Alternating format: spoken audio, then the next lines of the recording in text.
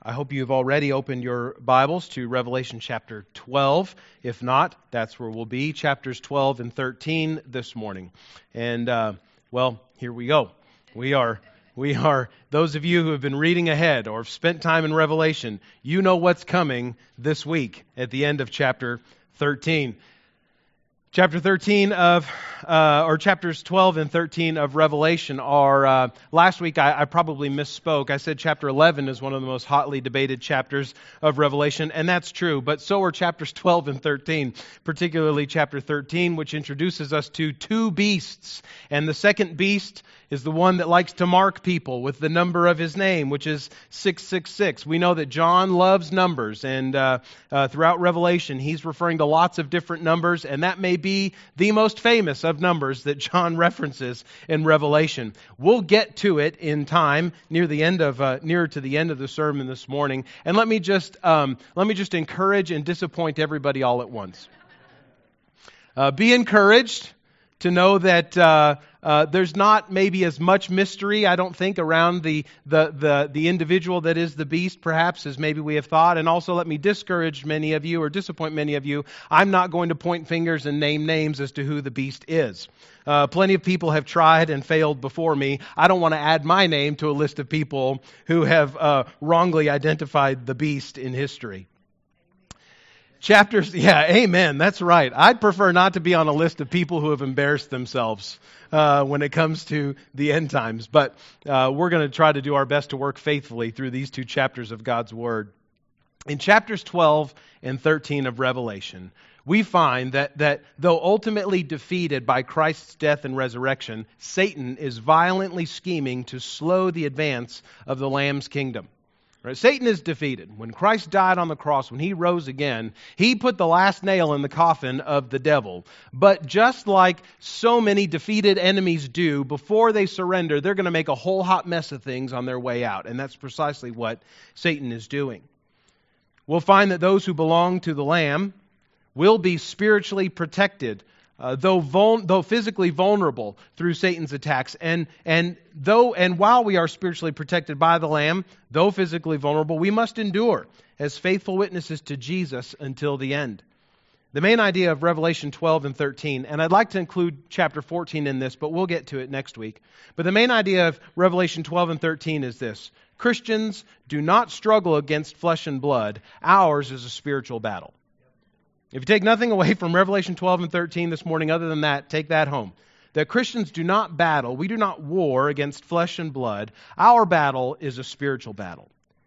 Regardless this morning of our conclusions, individually or corporately, about who or what the beast and his mark are, Christians must be resolved to resist the influence of Satan in every age. We must look to Christ, the true Lamb. We must endure with faithfulness. We must pray for God to open the eyes of the spiritually blinded. Knowing that our battle is a spiritual battle, we must be committed to these things.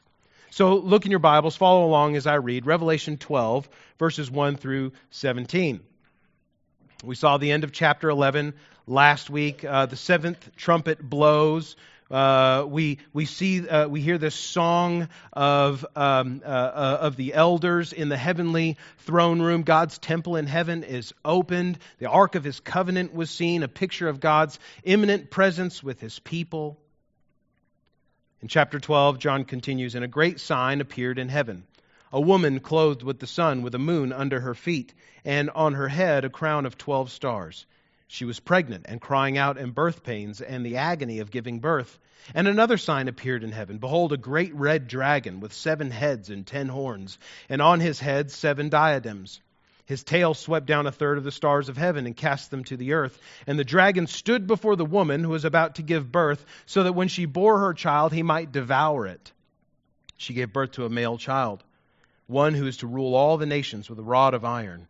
But her child was caught up to God and to His throne. And the woman fled into the wilderness, where she has a place prepared by God, in which she is to be nourished for 1,260 days. Now war arose in heaven. Michael and his angels fighting against the dragon. And the dragon and his angels fought back, but he was defeated. And there was no longer any place for them in heaven.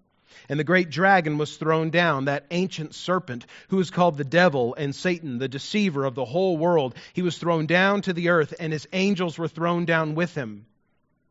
In the verses we've already heard this morning, I heard a loud voice in heaven saying, "Now the salvation and the power and the kingdom of our God and the authority of his Christ have come. For the accuser of our brothers has been thrown down, who accuses them day and night before our God. And they have conquered him by the blood of the Lamb and by the word of their testimony. For they love not their lives even unto death.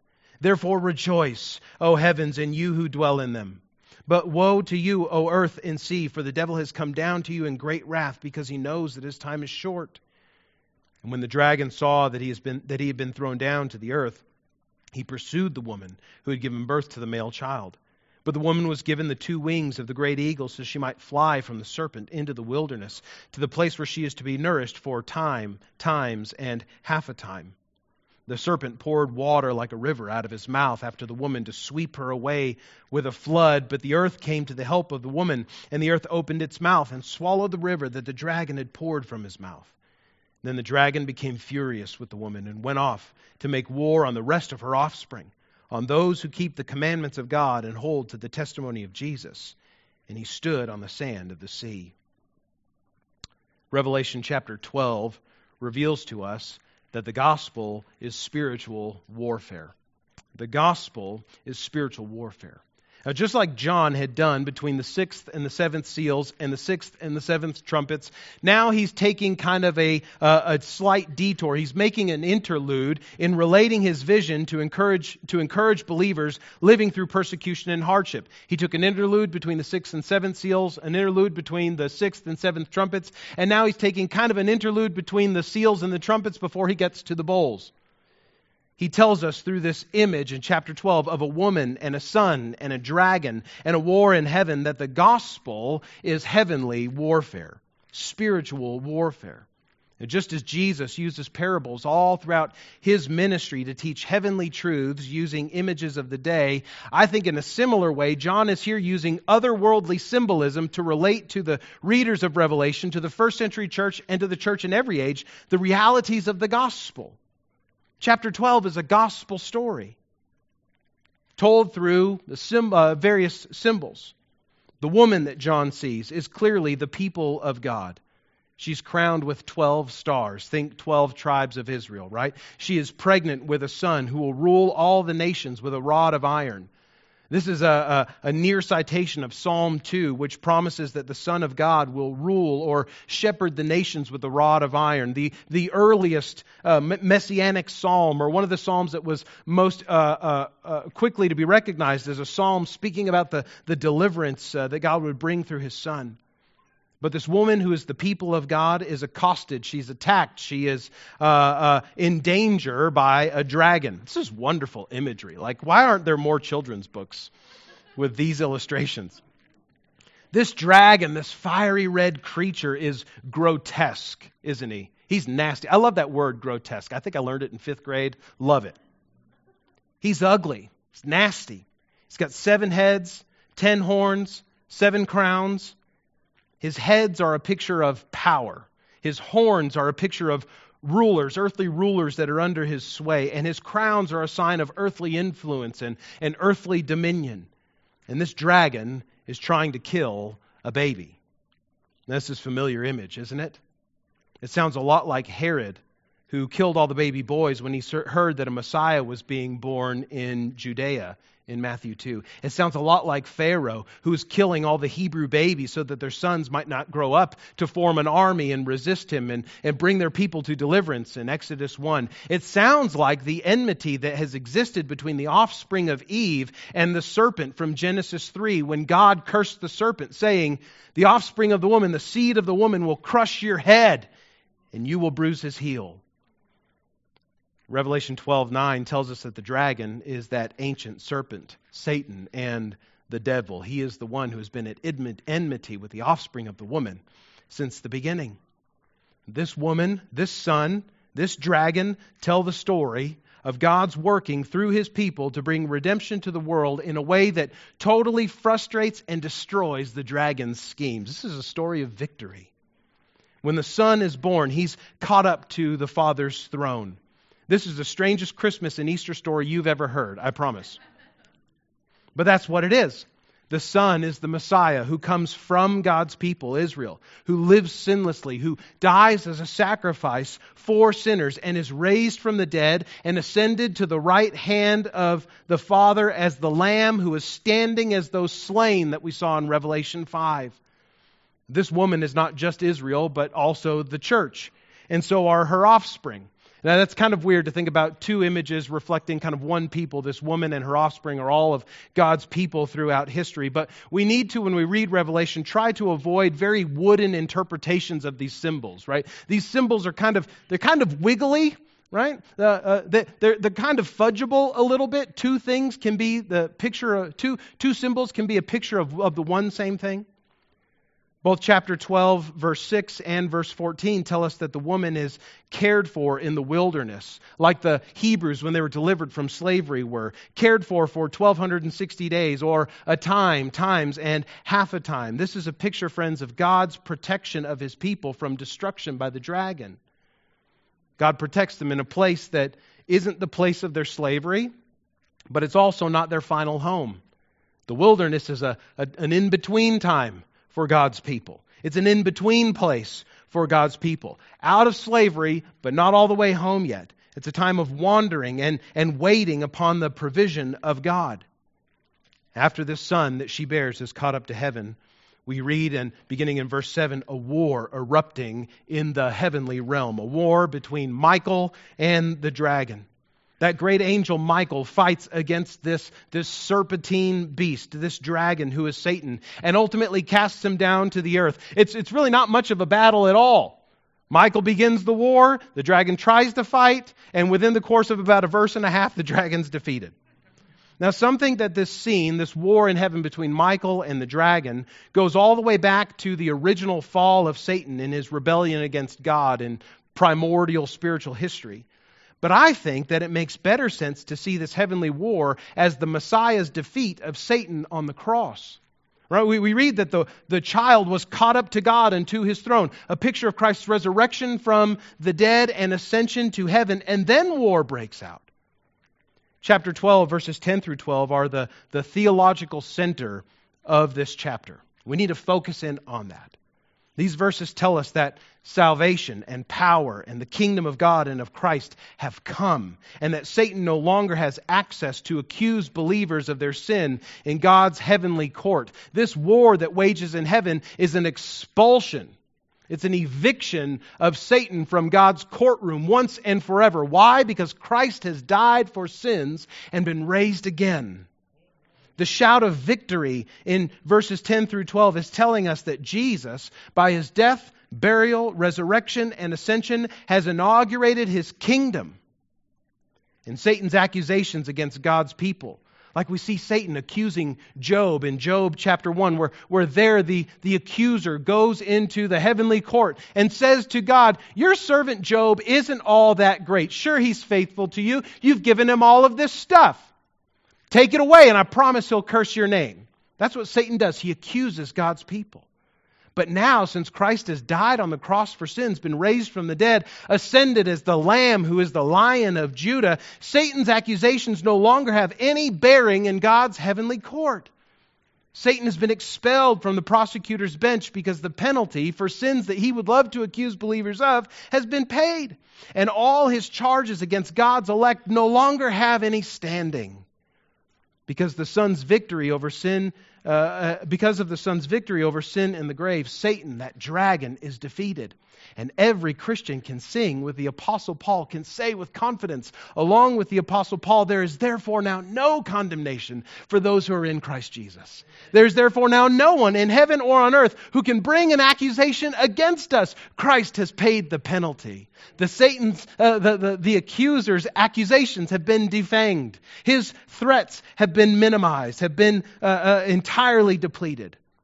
Better still, we read that those who are in Christ are conquerors with Christ because of the blood of the Lamb, because of the blood that he shed for us, because of the life that he gave for our sins. And they overcome, they conquer the dragon and his angels through their living testimony to the Lamb's name. They have overcome by the blood of the Lamb and the word of their testimony. This story in chapter 12, this vision of the woman and the dragon and the son, is like a heavenly parable of sorts that relates to us the wonderful victory of Christ over the devil and of God's faithfulness to his people to do through them and to do for them what he has promised. Now, of course, the dragon is a sore loser, unwilling to admit defeat, and so in his rage, he determines to destroy the woman and her offspring. If Satan cannot harm God's elects standing in heaven, he will certainly content himself with harming their physical bodies. And the torrent of his wrath is hindered by God's grace from totally destroying them, yes, but Satan is still fighting. And we learn about the kind of warfare that he wages in chapter 13. Follow along in your Bibles. John continues.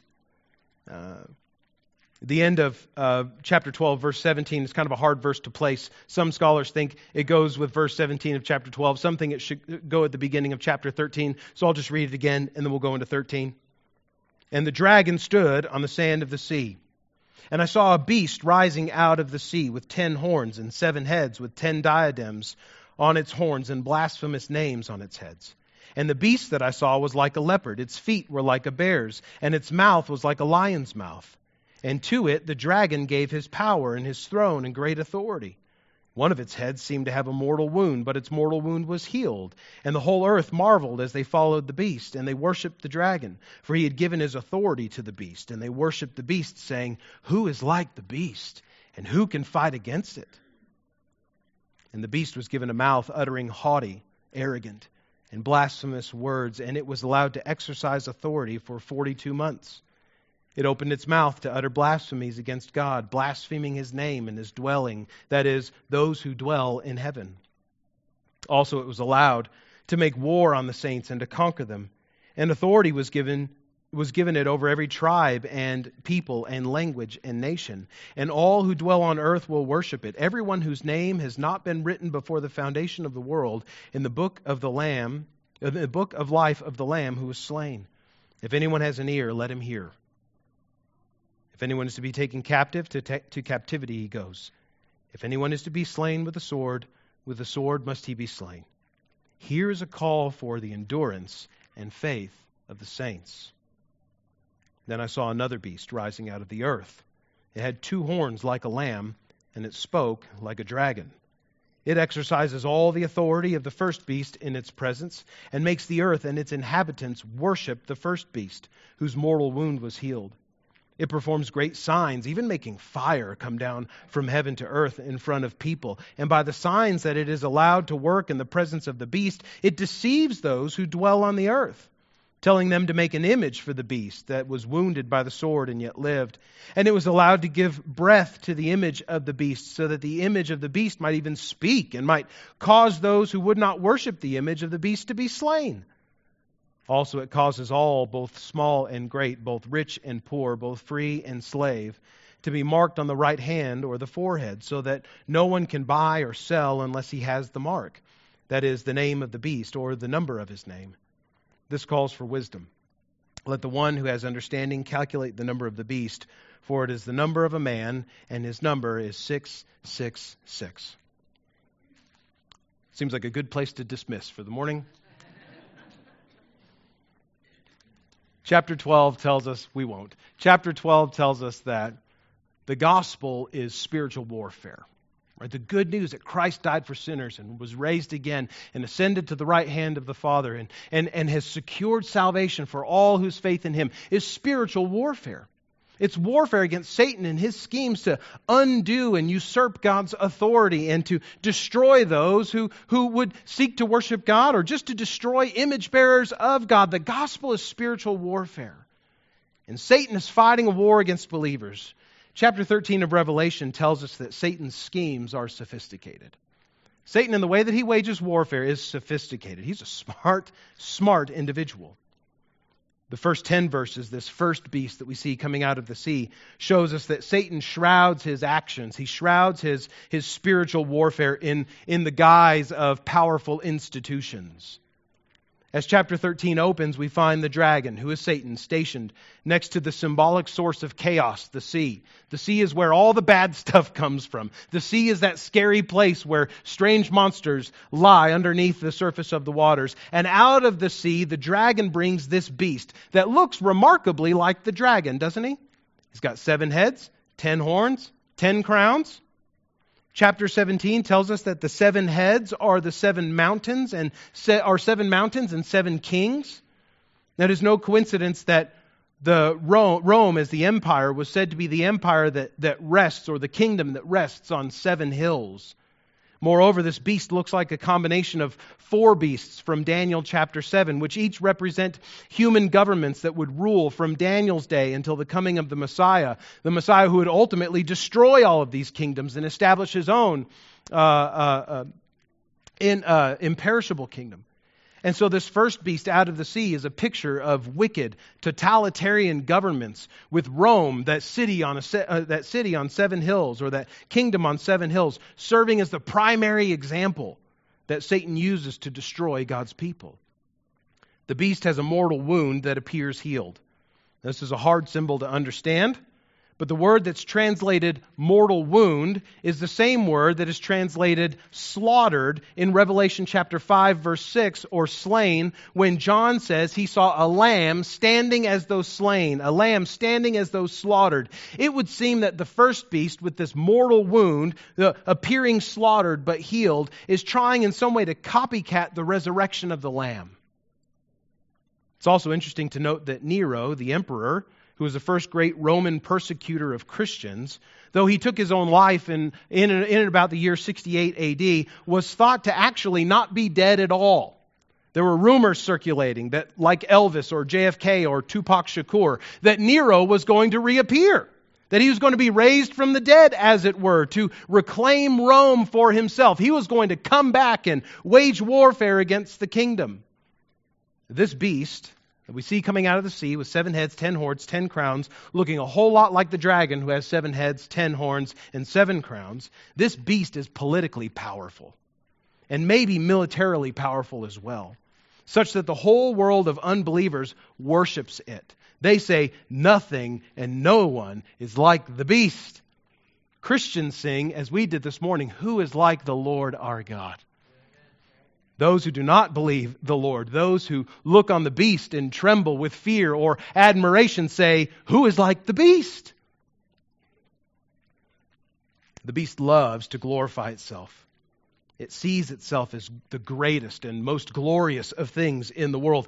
The beast even openly defies God and persecutes God's people.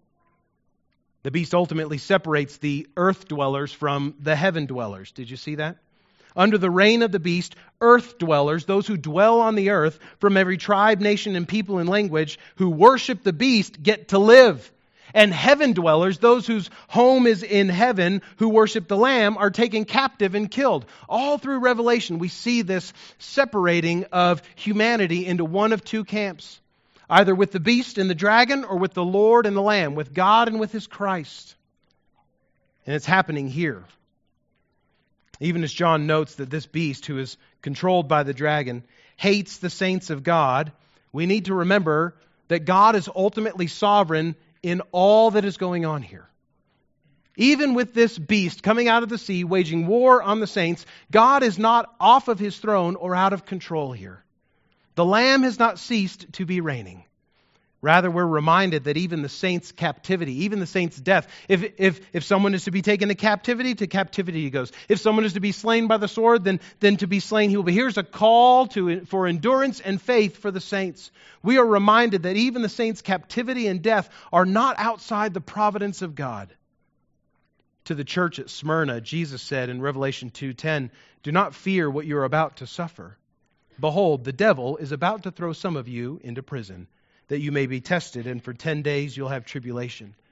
Jesus says to the church at Smyrna, "Be faithful unto death, and I will give you the crown of life." Here in chapter 13, verse 10, John is saying to the church, the knowledge that you may suffer captivity and death is a call.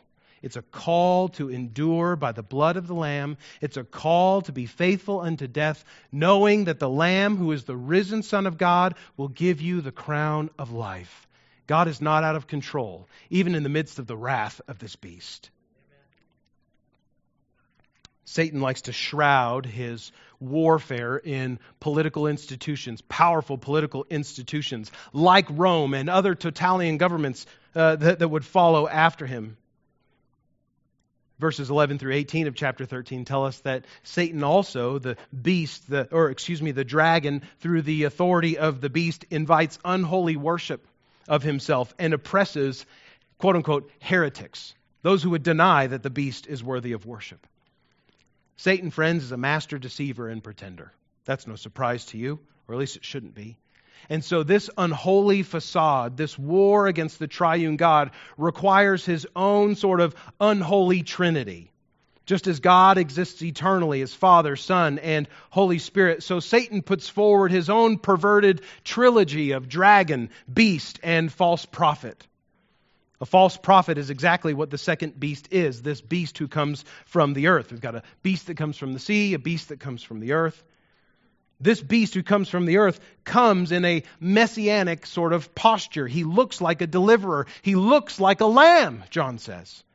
But his voice is not the voice of the Son of God. His voice is not the voice of the Lamb. His voice is the voice of the dragon. He's a pretender. He's a fake Messiah. He's a false Savior. Just as the Son of God has the authority of the Father, the second beast has the authority of the first beast. Did you catch that?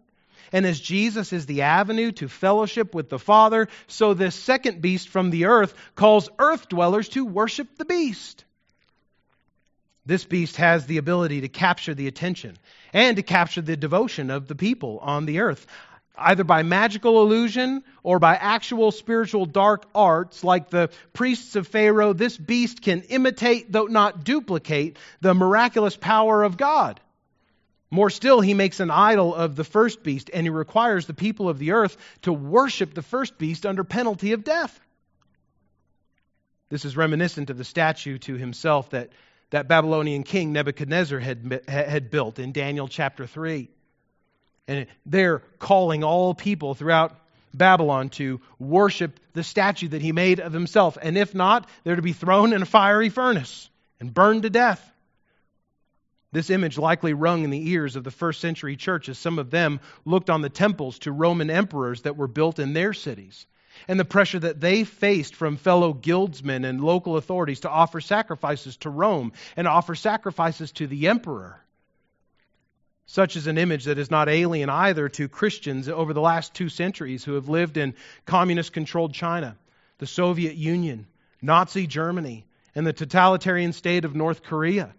Believers in these places have been witness to governments and individuals that have acted altogether beastly. Totalitarian states like these each sought to pummel Christians and Christianity into the ground. They required worship-like devotion to the party or a particular leader, to a dictator, if not outright worship altogether. It is still not uncommon to find dictators of nations today deifying themselves, calling for the worship of the people. Nation states like this often had leaders who made themselves as God and had nonconformists arrested and beaten, threatened, even killed for not going along with the state-prescribed devotion and state-prescribed worship. And so as to make life as hard as possible for the people of God, this beast who comes up out of the earth requires people to make their allegiance public by taking the mark of the beast on their foreheads or on their hands. This mark is the absolute opposite of the seal of God that is on the foreheads of His saints that we saw in Revelation 7, and that we'll be reminded of in Revelation 14 as we look at it next week. The mark of the beast in this way is not a physical mark, but it's a mark of allegiance to the beast. It's a mark of heart alignment to and with the beast. In the same way that the law of God was to be a sign on the foreheads and on the hands of the Israelites that we read about from Deuteronomy chapter 6, verse 8. And in the same way that the seal of God is a mark of His ownership and His protection of His people, they are sealed on their foreheads, figuratively, spiritually speaking, in Revelation chapter 7, verse 3. In the same similar way, the beast, the dragon, has his own perverse mark that he puts on people. The mark of the beast is a swearing of allegiance to the beast over and against God. It is in this way not something that can be taken accidentally by Christians. Let me encourage you by that. The mark of the beast is not something that can be accidentally taken by Christians. I've heard from many, from Christians who have often wondered, what if I accidentally take the mark of the beast? When we know what the mark of the beast is, that John is intentionally positioning it in contradistinction to the seal of God, we understand that the seal of God is not a physical seal. When you become a follower of Jesus, a tattoo with God's name does not appear on your forehead. At least I haven't gotten one yet. And if that's what it is, then friends, I may not be a Christian, I guess. But we know from Scripture that that's not how God works. God doesn't write His name on our foreheads literally. He puts His Spirit in our hearts, right? That's the seal of God. And so in the same way, the beast is subtle. The dragon is a sneaky, conniving individual. He's not going to be quite so obvious as to make people get tattoos or microchips implanted in their hands or a barcode on their forehead to force their allegiance to things. He's way more subtle than that. Friends, if you're afraid of the mark of the beast being a microchip in your hand or something like that, take your smartphone out of your pocket and throw it in the trash this afternoon. Amen. Friends, amen. Maybe just do it anyway. We have to remember when we started this series in Revelation, we talked about several principles to keep in mind as we read this book so we can interpret it rightly. The first one is to remember the main thing of Revelation. Remember the point of Revelation. Revelation is here to encourage saints, to encourage Christians to endure with faithfulness all the way until the end, holding fast to Jesus the Christ and the testimony of the gospel. That's the point of Revelation, to inspire, to encourage Christians to press on in faithfulness. But also we have to remember that Revelation is certainly a book that is for us. It is for Christians. It is for the church in every age. But Revelation was not first to us. Revelation was first to 7 churches in 7 cities in Asia Minor. And written as a letter in that sort of framework, John intended that the first readers of Revelation would understand what they were reading. That they'd be able to apply real and significant meaning for their own life to what was reading here, to what they were reading here. So that, knowing that, 2,000 years ago, there's absolutely no way that the first century Christians could have foreseen the mark of the beast as being a computer chip implanted in the hands of people. They simply had no conception of such things. And by the way, neither could the majority of Christians until the late 20th century even have that as a conception. Isn't that interesting?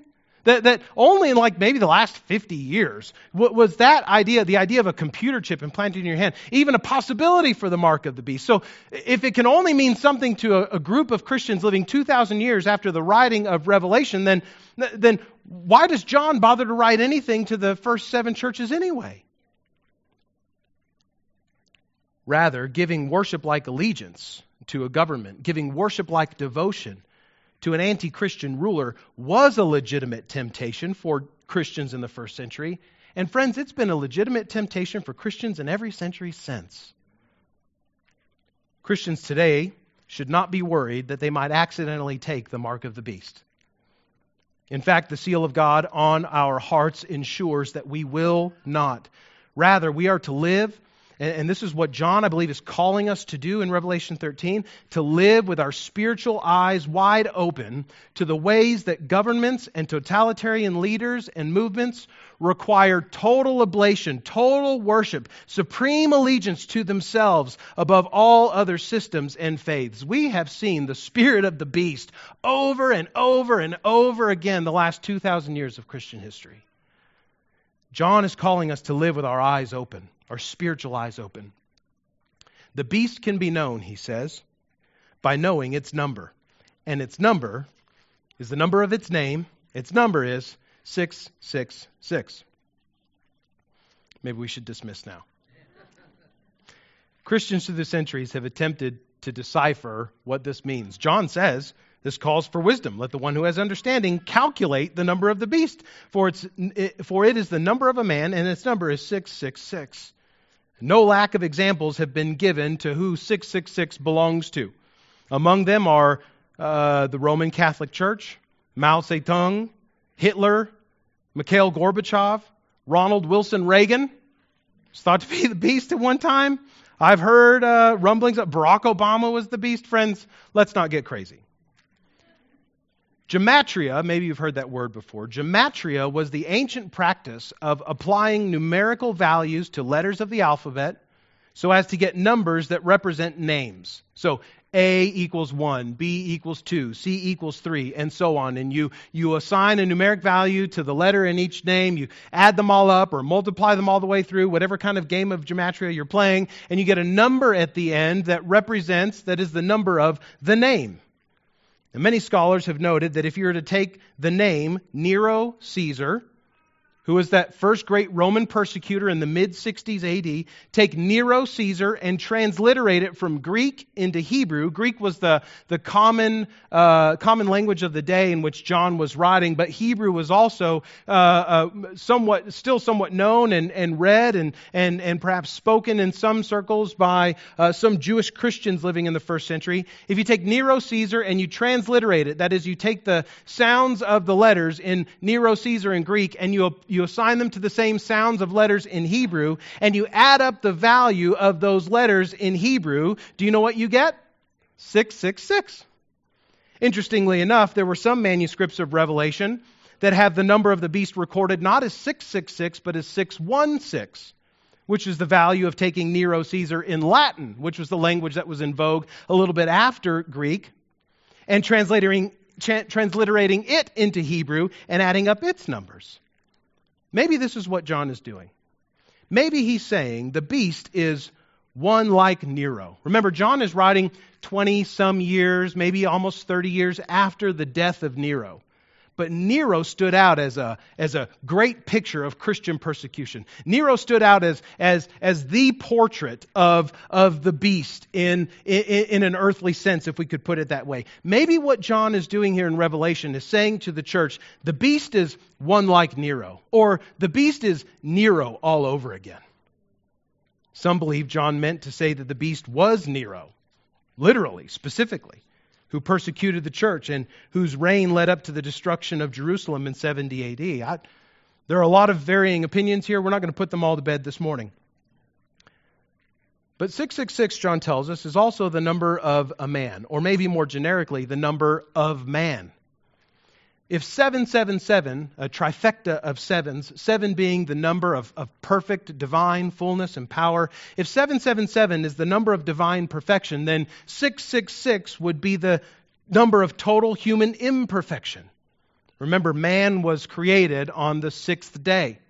And so 6 was commonly thought to be the number of man. So a trifecta of 6s would be a trifecta of man, humanity or human imperfection.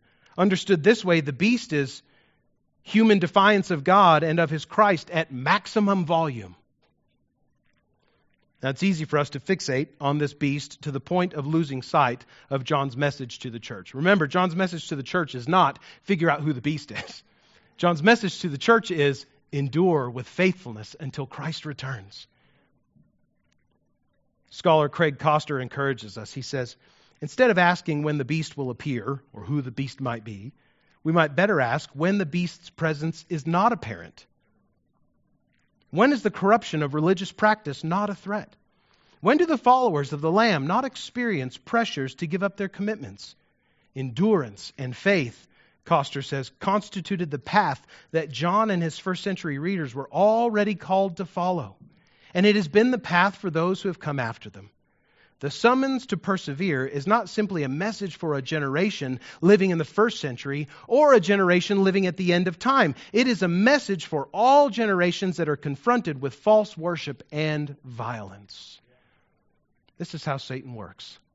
He co-opts earthly governments who love to use totalitarian power to call worship to themselves. He co-opts earthly rulers and leaders who like to support the state to be as a figurehead for this totalitarian state, to call worship to the state and maybe worship to themselves, and persecute all the heretics, put to death all of those who oppose worship to the state. The gospel, friends, is spiritual warfare. Revelation 12 and 13 teach us that and show us it clearly. So what are we to do with it? What are we to do knowing that the gospel is spiritual warfare? Well, here's the Christian's battle plan for this heavenly war, for this spiritual war. 4 parts to it. First of all, know that life with Christ is a battle against darkness. Know that following Jesus is to be opposed to the dragon. It is a battle against spiritual darkness. Understand, as Paul writes in Ephesians chapter 6, verse 12, we do not wrestle against flesh and blood, but against the rulers, against the authorities, against the cosmic powers over this present darkness, against the spiritual forces of evil in the heavenly places. Brothers and sisters, the Christian life is one of spiritual warfare. And since the moment of Christ's death and resurrection, Satan has been ferociously, furiously waging war against God's people on the earth. And he does so through corrupting and co-opting wicked human governments and governors and philosophies and political movements. And he's really good at doing it. And as soon as one dies out, he's really good at picking up another. As soon as one dictator dies, he's really good at raising up, at working in it, deceiving the mind of another to position himself there. Life with Christ is a battle against darkness. We need to live with our eyes, our spiritual eyes, wide open to this reality. Second, be not anxious or afraid. Yes, life with Christ is a battle against darkness, but Christian, don't be anxious or afraid. I'll say it again, don't be anxious or afraid. Yes, spiritual warfare is real. And Satan is really vying for power and influence in the minds of this world. But those who belong to Christ, those who have been sealed by God and whose names are in the Lamb's book of life, will not be deceived. If you know Christ, if your heart has been sealed by God's Holy Spirit as you have repented of sin and trusted in Jesus to save you from your sins, to make you right with God, you will not be deceived.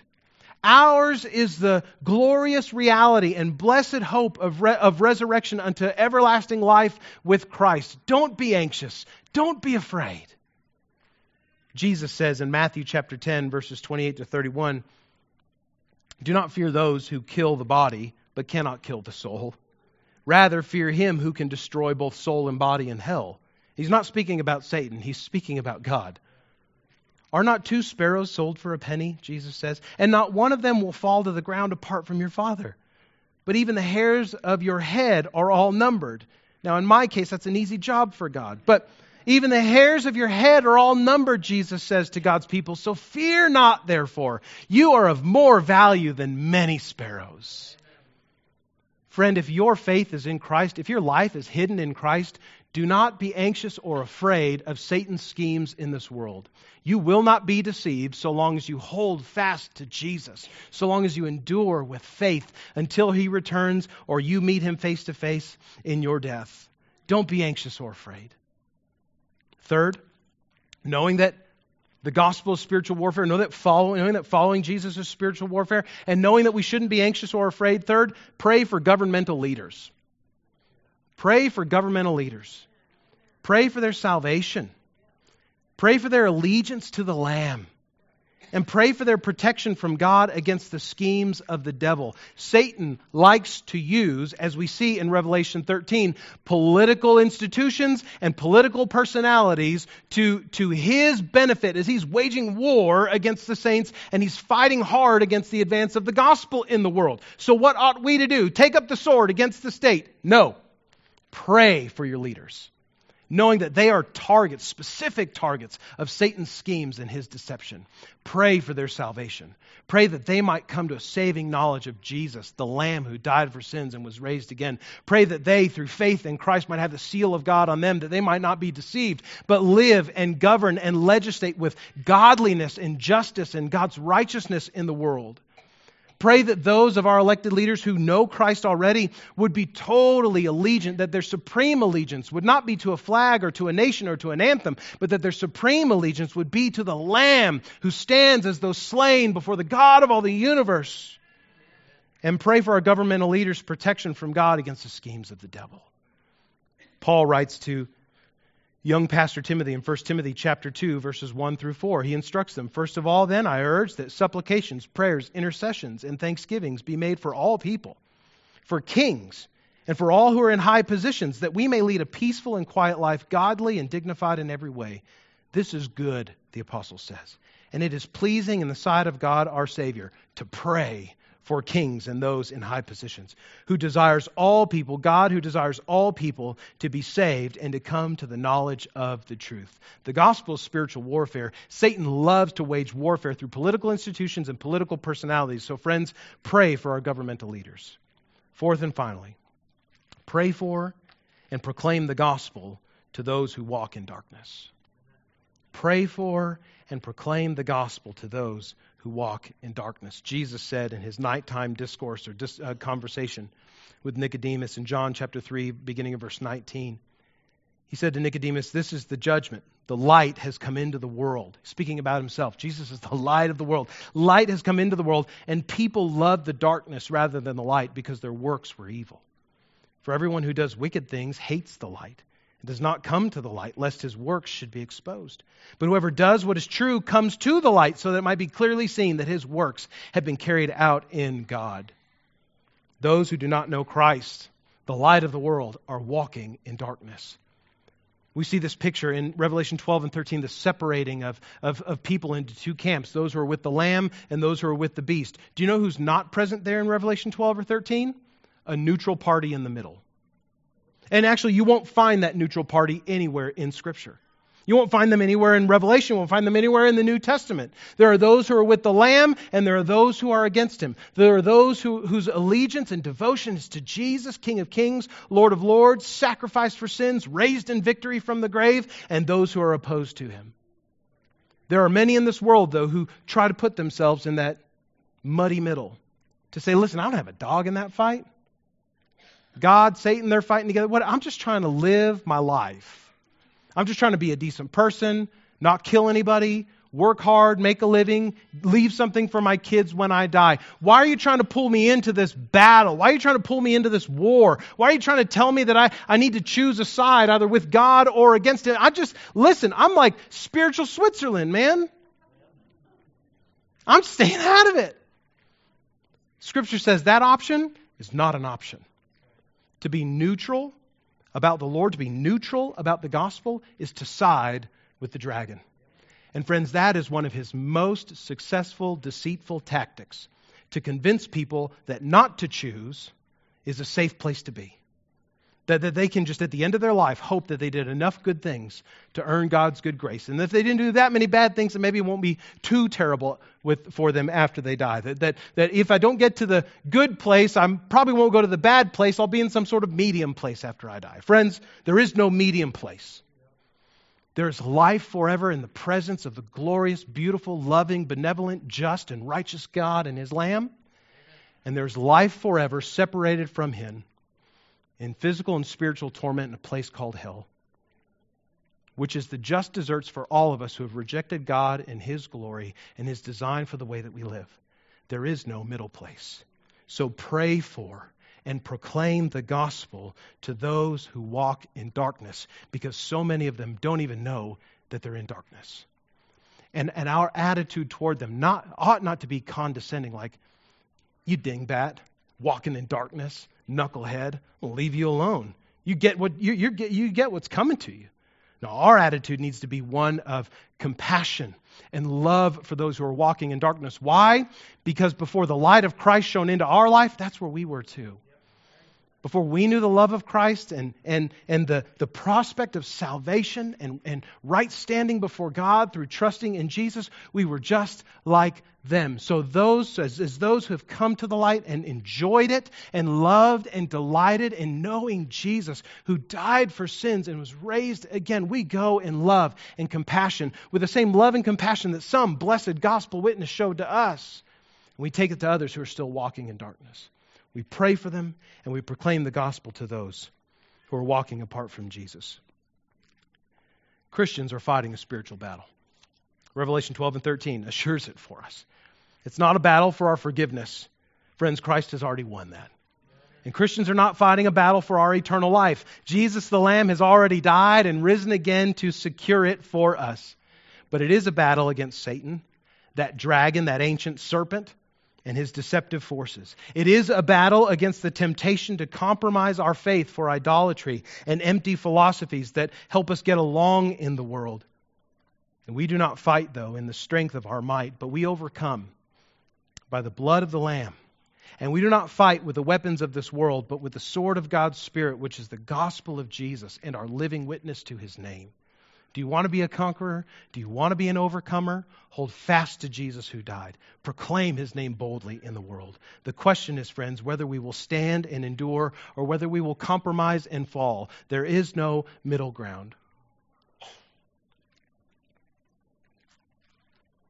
There's a call in Revelation 12 and 13 to know whose side you are on the side of the Lamb or the side of the dragon.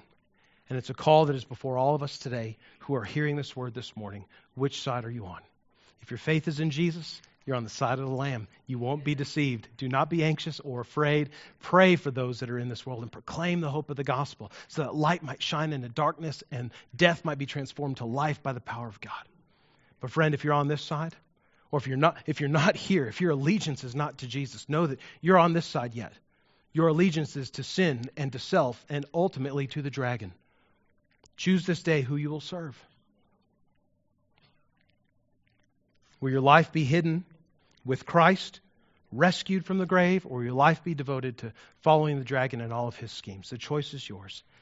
The good news is you may come to Jesus today simply by repenting of your sin, turning from the selfish ways you've lived your life, believing in his death for your sins and his resurrection from the grave, and giving your life, falling in faith on Jesus, the Lamb who was slain, the Lion of Judah, who is risen and reigning and who will come again. Friend, if you respond to the gospel that way, through repentance and faith, calling on Jesus as Lord, the promise of Scripture is that you will be saved. So I implore you, be saved today. Christians, I implore us, let us pray for and proclaim the gospel with boldness and compassion to those who are still living in darkness. Let us wage war against the dragon, that serpent, that the glory of Christ might be shown in the hearts of all who will come to know him. Let's pray together.